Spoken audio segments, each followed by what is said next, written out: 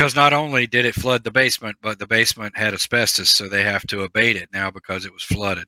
Thank you for being a devoted listener of this podcast, Beyond Clean with Ace, dedicated to healthy, positive, and proactive content to support individuals primarily in the cleaning industry.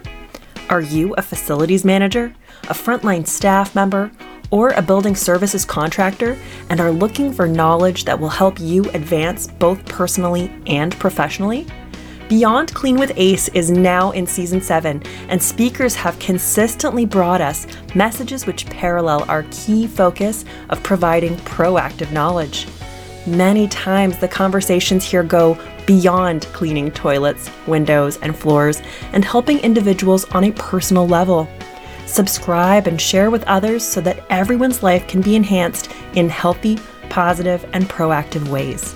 And now, let's join Dave Thompson, Director of the Academy of Cleaning Excellence and your host here at Beyond Clean with Ace. Good morning, everyone. This is Dave Thompson. I'm your host here at Beyond Clean with Ace, where the cleaning industry talks. And, you know, it's our first broadcast here of our podcast of 2023, but we start our season back in December because about 7 years ago, we started this podcast in December. And, you know, I've talked with thousands of people over the years. And now if you didn't get it, you might want to go back to the podcast I did right at the end of the last year, because one of the great podcasts I did was with a gentleman that was at a circus. And I got to tell you, of all the ones I've done, please go back and listen to that. We've got it now on YouTube. So if you're watching on YouTube, welcome to our video podcast now. We're doing it both ways. Eventually, we'll probably go back to live, but right now we're recording them, playing with a number of different things, so bear with us. Anyway, as we usually do every, month on a Monday, and we kind of backed it up a 1 week because of the start of the year. But, you know, I have a guest that is with me every year. Gosh, I don't know how I roped him into it, but he keeps coming back for more. Sean. Good morning, Dave. Good morning, Dave. How are you? Doing good. I don't know if you got to look at some of the podcasts from last year, but I was just telling everybody about the one I did with Dave Letterfly. Probably one of the most interesting podcast guests I've had, and we got a chance to go to the circus and do video with him. I got to tell you, you know, that's one of the fun things about podcasting. You run into some really unique people. So you actually went to the circus and saw like a Barnum and Bailey circus kind of thing? There you go. Yeah, I mean, you know, would not be the one thing I would have thought of on a podcast that I'd go do, but Sean, you know, just like you and I doing all the things that we've done over the years, I think that's an interesting thing about the cleaning industry. We get everywhere. We're everywhere. Oh yeah. If there's a floor, we're there. Yeah. And in this case, there wasn't any floor. It was all dirt. They still have to clean that dirt up though, Dave, because I have horses. You know, it was really interesting, folks. So I just had to start out this year by saying, you know, we do this every month with Sean, and got him on here. I don't know. We're probably 3 or 4 years now into this, Sean? Yes, I believe it's 3 years. And we've had a lot of fun doing it too. I've learned a lot. You've taught me a lot. It's been fun to kind of go through this thing and actually put me a little bit more out in front of my customers, which has been a blessing. Well, you might notice, folks, if you're on the audio podcast, of course, you can't see this, but if you're watching on YouTube, you're watching the video part of this. So we've kind of switched a little bit of our format this year, learning a few things. But, you know, the basis of what we talk about is anything that has to do with commercial cleaning. And Sean, I got to tell you, over the holidays, I had a challenge. What was that? The ceiling in my classroom fell in. Oh, yeah. Well, I have to say, I might not be as surprised in that building. That building was there when the Civil War was enacted. Folks, what we're talking about is a classroom that I have is inside of a building that's a little over 100 years old. What I learned, Sean, when I came to clean up all of the issues that was left by the ceiling collapse, is it wasn't just the insulation, it was sawdust from the original factory where from the building. Wow. So it had been sitting up there between the roof and the ceiling for who knows how long. Probably better part of 90 plus years. Wow. And it covered everything. So I spent, they came in and cleaned up the biggest part of it and everything. But then whenever I came in, I had to go through and do the dusting and picking up and everything. And of course, folks, with my COPD, of course, I couldn't do any vacuuming. I thought it was interesting. My wife sends me a note. She says, so the teacher has become the student. Now you know to damp dust, right? So that was my fun challenge over the holidays. Sean, how did the year wind up for you? Well, it wound up really good. I was really blessed with the sales that I had for the year. It was one of the best years I've ever had in my career, which I was very happy with. My volume increased in healthcare and in primary and secondary education, which was truly blessed my numbers for the year. The very last part of the year was busy. I have a major university that I do a lot of work with, and they had an area where the football players were coming back the first week of January, and they had ordered a custom carpet.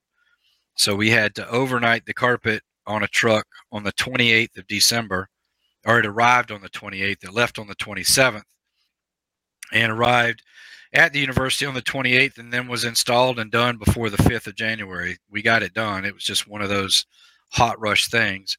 And then that same day that the carpet arrived at that same university, their library flooded, one of their libraries. So the primary basement and the sub basement both flooded with over 6 or 8 inches of water. Didn't damage any of the books that were archived there. Thank goodness they were up on rack systems, but all the flooring was damaged. So I had to go over there and walk the job with the facility director and come up with a solution on what we were going to do to get flooring there quickly. So we've worked through all that. Now we're waiting for a final purchase order from the general contractor that's doing the cleanup to get the carpet on the way so they can have it there when they get through doing the cleanup.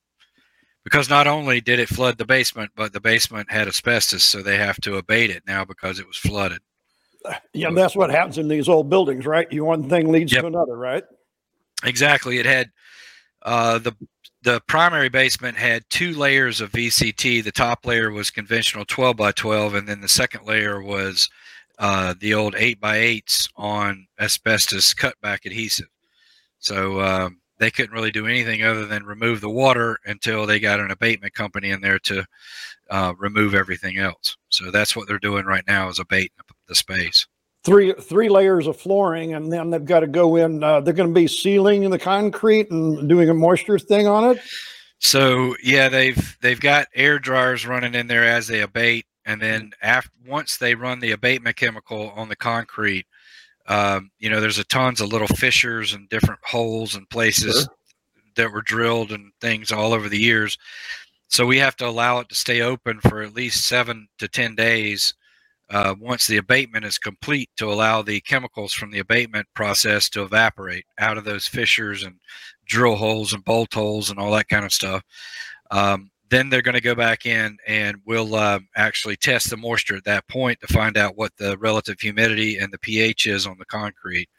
I don't think we have a moisture problem based on the location of the building and the age of it. We haven't had a moisture problem other than the moisture introduced by the busted pipe.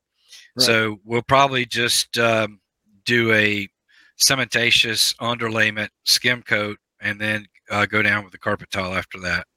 I don't perceive us to have a moisture issue in that building, but we don't know until we actually drill it and test it. You know, folks, I got to tell you, this is the thing about doing the podcast that we really enjoy with Sean, is that a lot of us don't realize all of these issues that go along with it. It's not as simple as pull the carpet up and put some more down. No, it abatement creates a lot of issues. We've learned this over the years. Abatement, we've put flooring in too quickly after abatement.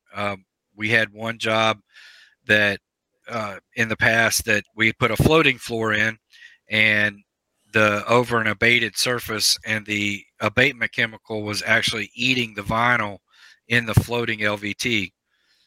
We didn't realize that was going to happen. That was a lesson learned. This was one of our first abatement jobs about 6 years ago, and that's why I mentioned fissures, bolt holes, places where things were drilled into the floor.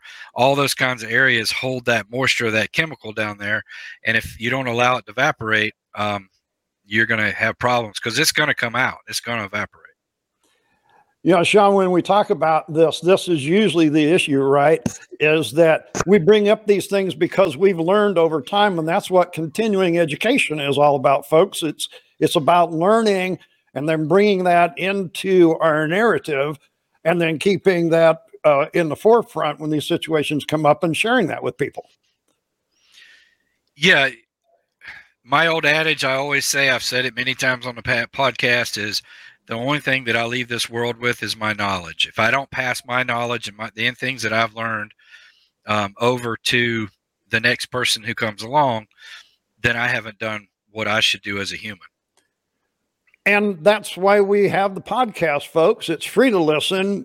So please share and like this podcast, whether you're on YouTube or on Podbean, because that's what it's all about. As we started the show with today, you know, we had a great podcast with that gentleman, and we had plenty of them last year. I think we probably booked almost 60 podcasts last year, folks. So a lot of good information there. And the wonderful thing about podcasting is it's always there. You can always share it. So there's 7 years worth of stuff, folks, to go back and listen to and get education and knowledge from. Carpet is what the challenge was, but I want to go back into last year, Sean, a little bit and go, what was the largest, challenge of the year? I mean, you know, as you look at things, was it, what type of flooring? Because you're in the flooring business. So our largest challenge is it continues to be sheet vinyl. 12 foot, 6 foot, 9 foot, homogeneous or heterogeneous sheet vinyl. That's the biggest challenge that we face on our side, mainly because of installation. I did a presentation for a hospital, and one of the things I put up there was an example of a motor from 1968 in a vehicle. If you can change, if you've got a wrench and I give you the right socket, I can probably show you how to change the spark plugs on a 1968 big block, right? There's plenty of room to get into the engine bay. The wires are right there. You can get right to it, and I can probably explain how to do it. But if we take that process and try to apply it to a Ferrari F40, that's not the same situation. You have to have a truly certified technician because they have to pull the motor on the vehicle in order to change just the spark plugs and to do simple service on the vehicle. It doesn't even use a spark plug like what you know about. Probably not. So that is kind of comparing a sheet vinyl installer to an LVT installer. So we've got a lot of LVT installers out there that kind of learn on the fly. And that's presented its own set of problems. But with the sheet vinyl, that's been an extreme problem because we don't have any more of the tradesmen. The tradesmen are getting to be my age, 55, 60 years old. And, they're just very few and far between. And there's not really that many new guys learning how to install sheet vinyl. It's interesting that you brought that up, because one of the things I was doing is I was looking at, upcoming things for the flooring industry. And folks, if you're watching the video, the reason I'm looking is I've got another screen, so I'm trying to make sure I talk about the right thing here. But it says new for 23, the International Surface Event. And one of the things they're talking about is laminate, SPC, LVP, and they've got a new deal, National Installer of the Year competition. I thought that was interesting because, you know, that's what you talked about last year was installation at the first of the year. And here you are, first of this year, and we're still talking about installation issues. Yeah, that's, you know, we all have trade shows. We have trade shows like you and I are doing on maintenance. We have trade shows on product. We have trade shows on all different types of things where you bring construction shows together, like Neocon in Chicago. There are very few that I know of installation trade shows where we actually bring the installer. Most of the time, because the installer works by the piece, and if he's not on his knees installing, he's not making money, and he can't afford to be at a trade show for a week. Yeah, but that's wrong though. Correct. That's always been my argument. I always say, I've told different manufacturers that I've worked for over the years, why don't we hold installation seminars? And we do try to. We have over the years, and we get little or no participation. The places where I do get participation are flooring contractors that have employees that work by the hour. So when they're there at the installation seminar, where I bring Dennis Gustavus, our installation coordinator, in from Manning, for example, if it's an hourly shop, they are getting paid while they're learning how to install sheet vinyl. But there's very few of those, from what I'm understanding you saying. There is very few of those. There's probably maybe 3 of those in my territory, in my South Georgia, North Florida territory, that have employees. So to get installers to come is difficult. And a lot of times the flooring contractor that hires subcontractors does not want to pay for the installer who is a sub to come to a training seminar, because in their mind they feel that if they train that installer how to install better, he'll go to work for somebody else, and then their money has not been well spent. They don't get a return on their investment. You know, Sean, I've heard that because, you know, we here at the Academy, of course, you know, we're all about education and getting people in, and that's what it's all about. But, you know, it's, you know, I get 2 things. One is the contractors don't want to come and sit in the same room because they're competitors and they don't want to have an open discussion. And so I've gotten that. And the other I've got is, like you said, if I bring my people and I educate them, then they're liable to, you know, get their stuff and start on their own. Or if they leave, they take that education with them. I go, yeah, but it's kind of like if you don't have that piece of equipment, you never know what you were missing till you have it. Well, the flooring industry in general, since I've been in it for 30 some odd years, is a race to the bottom. It's a race for who can get it the most inexpensively. You know, the 3 bid scenario I've talked about before, about hard bidding a job where you get the lowest vendor wins the project. Right. And then, you know, the general contractor, if he doesn't scope that vendor correctly, then you have all different types of issues that come up where they have to charge change orders and ultimately become more expensive than the high bidder was. So that is a problem with the business. It hasn't been corrected. They've tried a couple of times back in around 1999, 1998, 99, 2000. The manufacturers tried to get into the flooring contractor business. Several manufacturers bought flooring contractors across the country. And so the thought process being like a automobile dealership, if you want a Ford, you go to a Ford dealership. Right. If you want a Chevy, you go to a Chevy dealership. Well, that process didn't work, because when you went to the general contractor, the way the jobs are set up, like for instance, at the time I worked for a company called Bentley Prince Street. Well, Bentley was owned by Interface, who had bought this group of companies called Resource for Floors. So Resource was our vendor. So if my product was specified on Bentley, and we said the only supplier you can get it from is Resource, the GC's like, well, we're going to switch it because we can't get a good price. If that's the only guy that offers it, he's going to charge us too much for it. And that's the theory going through it, when in fact there may be some of that, but the percentage of difference between a low bid and a high bid is usually pretty small.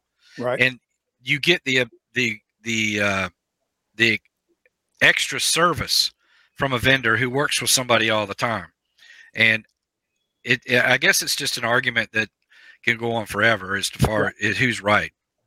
But yeah, I mean, in all the years of being in the cleaning industry, Sean, I got to tell you, it's really no different here.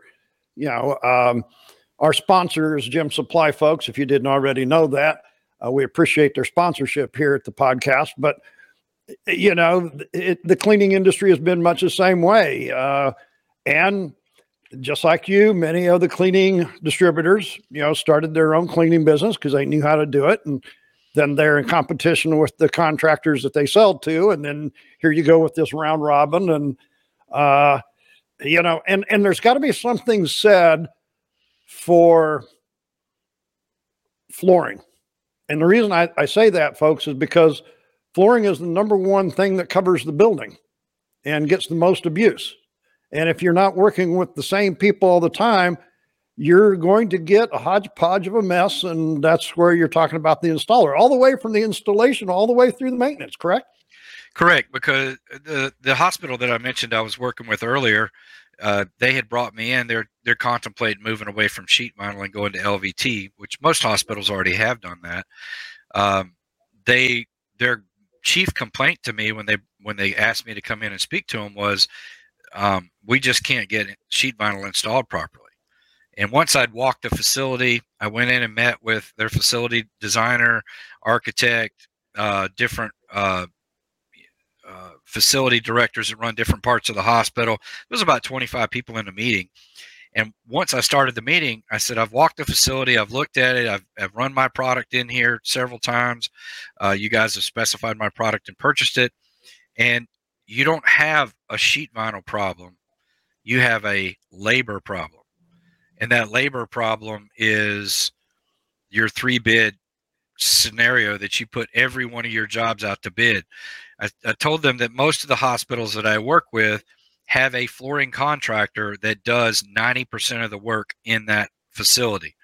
And that's the reason is because if they have a flood in an operating room or something goes down in an operating room, that is a money generating thing for the hospital system.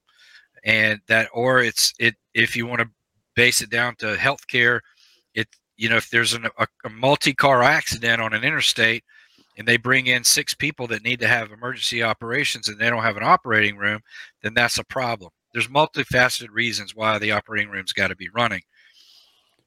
And so if you're having the same contractor working on all of this, they know what has happened, they know how to take care of it, they can handle it quickly and efficiently and get that facility or that area back in service.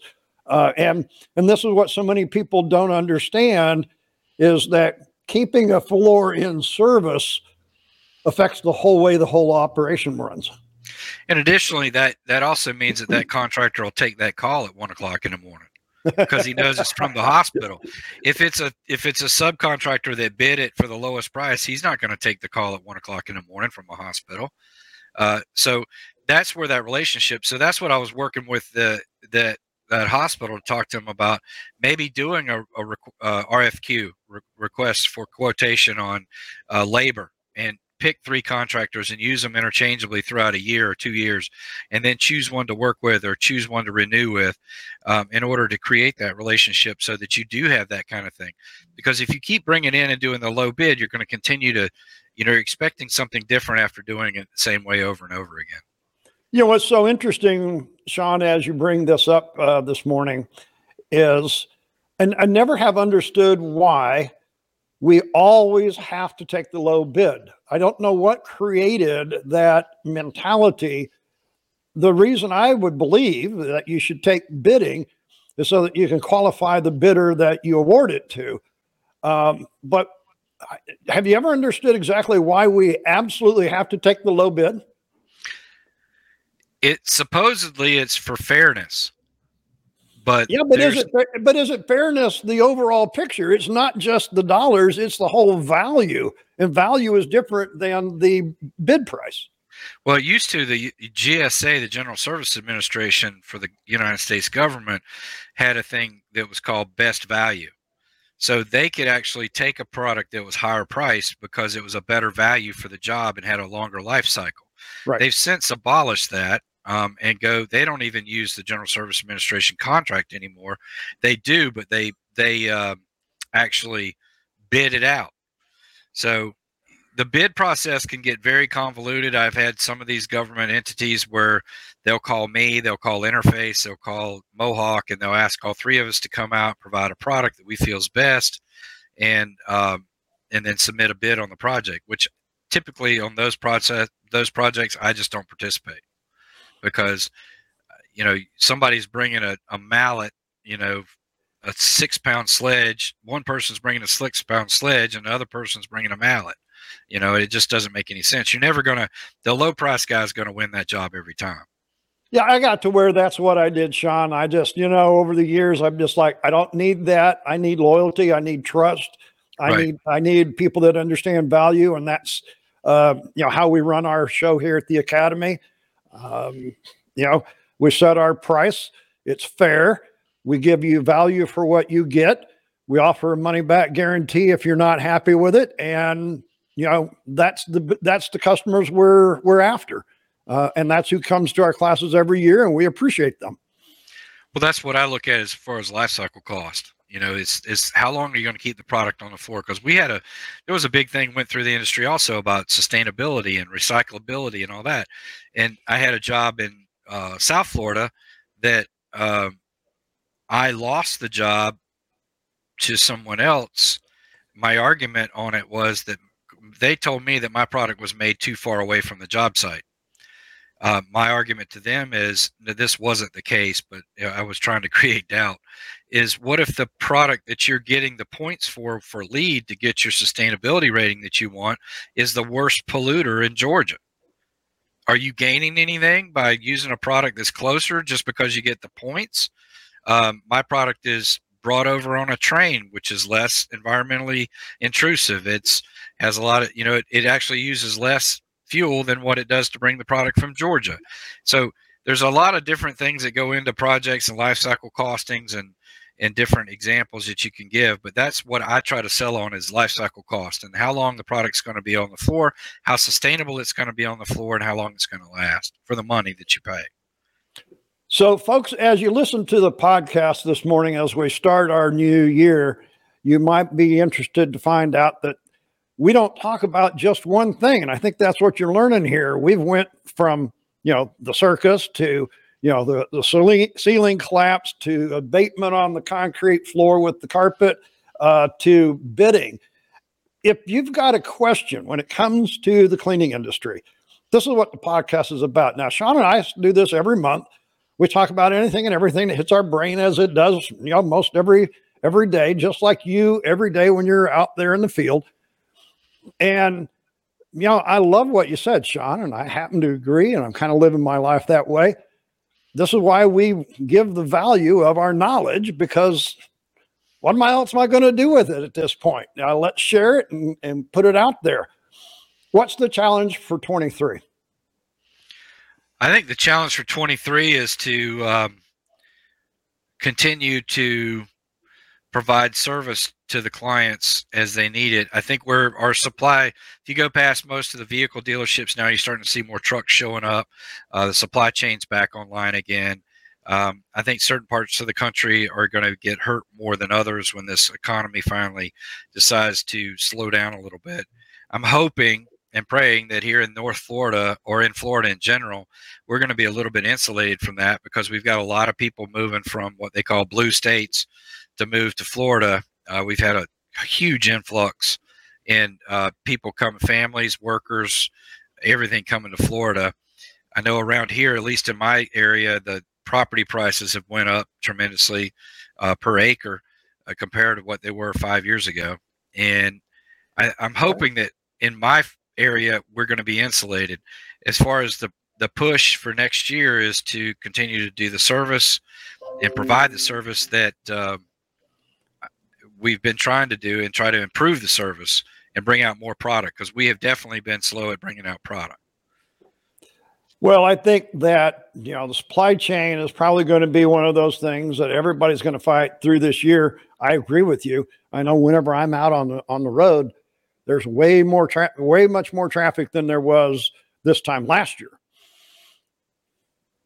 Yeah, my wife and I had made a trip to that day. We went to Tallahassee together to look at that job. She actually rode with me, and we were on Interstate 10. And as soon as we got on I-75, the traffic tripled. So Right. I-10 going east to west was nothing, but north and south was triple to what it was on I-10. So there is almost, on I-75. And when we had made a recent trip to Atlanta, the traffic was just bumper to bumper the entire time we went to Atlanta. So that Folks, corridor is crazy. that's why we call it Beyond Clean, because here now we're talking about traffic. Traffic. And it does. It affects our whole life. All of these things goes into making a day, a week, a month, a year. As most people do, folks, here at the first of the year, I look at a lot of different websites. I have to work on several of ones here for Gym Supply and the Academy.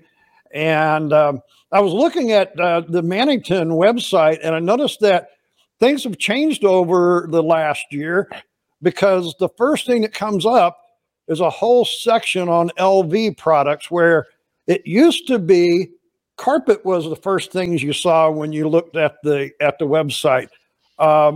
Any thoughts on that? I know you don't run it, but no, but I mean, we're a company that we're a privately owned company, but we respond to the market. In 2015, Mannington had, I think, approximately 40 some odd % of the LVT business across the commercial side. That, I think, has diminished a little bit due to the amount of people or companies that's got into the business of LVT, either through distribution, or they're buying material overseas and bringing it over, or they're manufacturing it itself. There's all different facets of that. The versatility of LVT and LVP is tremendous. You can do different patterns. As I mentioned before, installation's a little bit less complicated because you're working with individual pieces, putting a puzzle together on the floor. So it's a little bit easier to work with, and the designs have changed tremendously, and the custom capabilities are amazing as well. We're able to print on top of LVT now. So I think that versatility has made the market completely change. And people like hospitals I go into now, they don't even use carpet at all. They've removed it from the entire system, even in administration. So the carpet business is, as the broadloom business did many years ago when carpet tile came along, the carpet tile business has now diminished back from the LVT. Everywhere you would use carpet, now you can use LVT. Now, what's interesting, as I looked at it and I scrolled further down, I see rugs, and I'm like, rugs from Mannington Mills? I'm like, carpet and tile is what I've always known. Rugs? Well, if you have a hard surface area, it's like selling a tie with a suit. If you have a hard surface area, you need an area rug for sound or that kind of thing. So that's how we've got into the area rug business. We most recently procured Atlas Maslin, which was a commercial market name for another manufacturer, and that had combined with Atlas and Maslin, became Atlas Maslin, and we purchased all their machines and their rug program, which is tremendous. I just did a custom rug the other day that's completely custom made with New Zealand wool, that you can do any shape, design, pattern, anything you can design on a computer, you can make on a rug. And that's been a huge asset. Like I mentioned, it's like selling a tie with a suit. If you sell the hard surface and you have a lobby to do, you can put an area rug under the seating area in the front lobby. So now that was one of the things that I was going to ask you, Sean, here, because as I looked at it, I'm thinking, now rugs usually are all kinds of different material, and you just said New Zealand wool. So now we're going to have to start talking about people in the cleaning industry going back to learn how to clean natural fiber products instead of synthetic carpets. You dump a bunch of water on it. And then the rug shrinks. I was just going to wait for the rest of that story there, Sean. Yeah.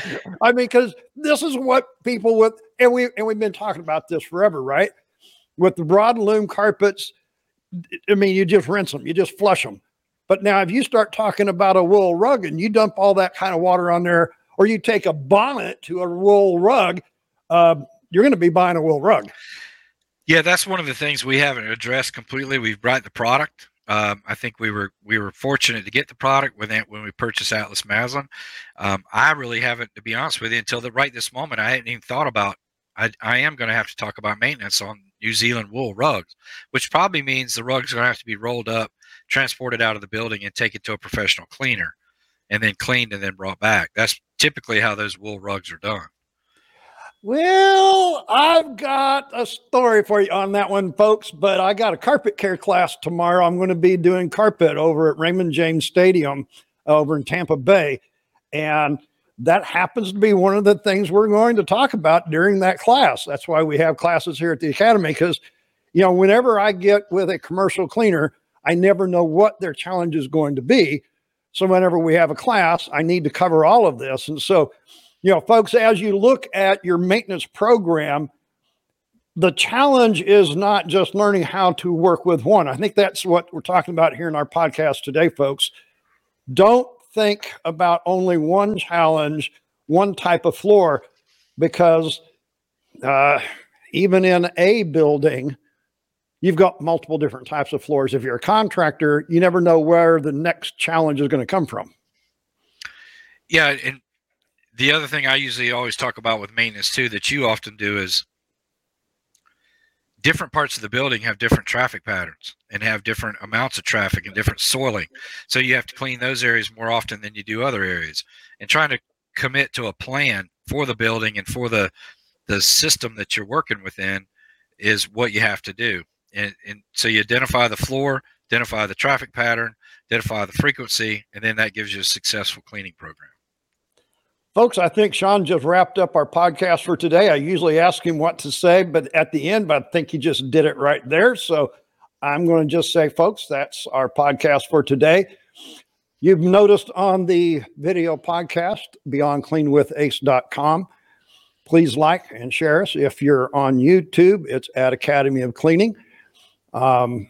Please like and share us. Subscribe to our channel there so you can catch all the new podcasts for this year. Sean, we will be talking with you again next month. And of course, April the 6th, Sean's going to be our keynote speaker at our cleaning festival and Rockstar Talks. So be sure to go online. You can go to academyofcleaning.com. You can go to cleaningfestival.com. Yeah, I know I'm giving you all kinds of .coms places, folks, because like I said, with websites, we got information going all over the place. A lot of things going on this year. So, we've got 4 of the trade shows coming up here that we're doing ourselves. Yeah, I think it'll be fun. I'm looking forward to getting those done and seeing who comes, and just learning and teaching and being a part of it. I'm looking forward to it. Sean, get out there and take care of those challenges in the maintenance field like we always do. All right. Appreciate it, Dave. Have a great week. Folks, be sure that you like and share us here at beyondcleanwithace.com, and we will see you next time. Don't forget, we've got a live show every Monday afternoon at 2:30. It's Cleaning with the Academy, where I give you that week's hacks, and it's an open 1-hour conversation. If you have a question, you have a thought, you have a success, we're going to be live on Facebook, LinkedIn, and YouTube this afternoon at 2:30. Please join us every week. Till later, we're off.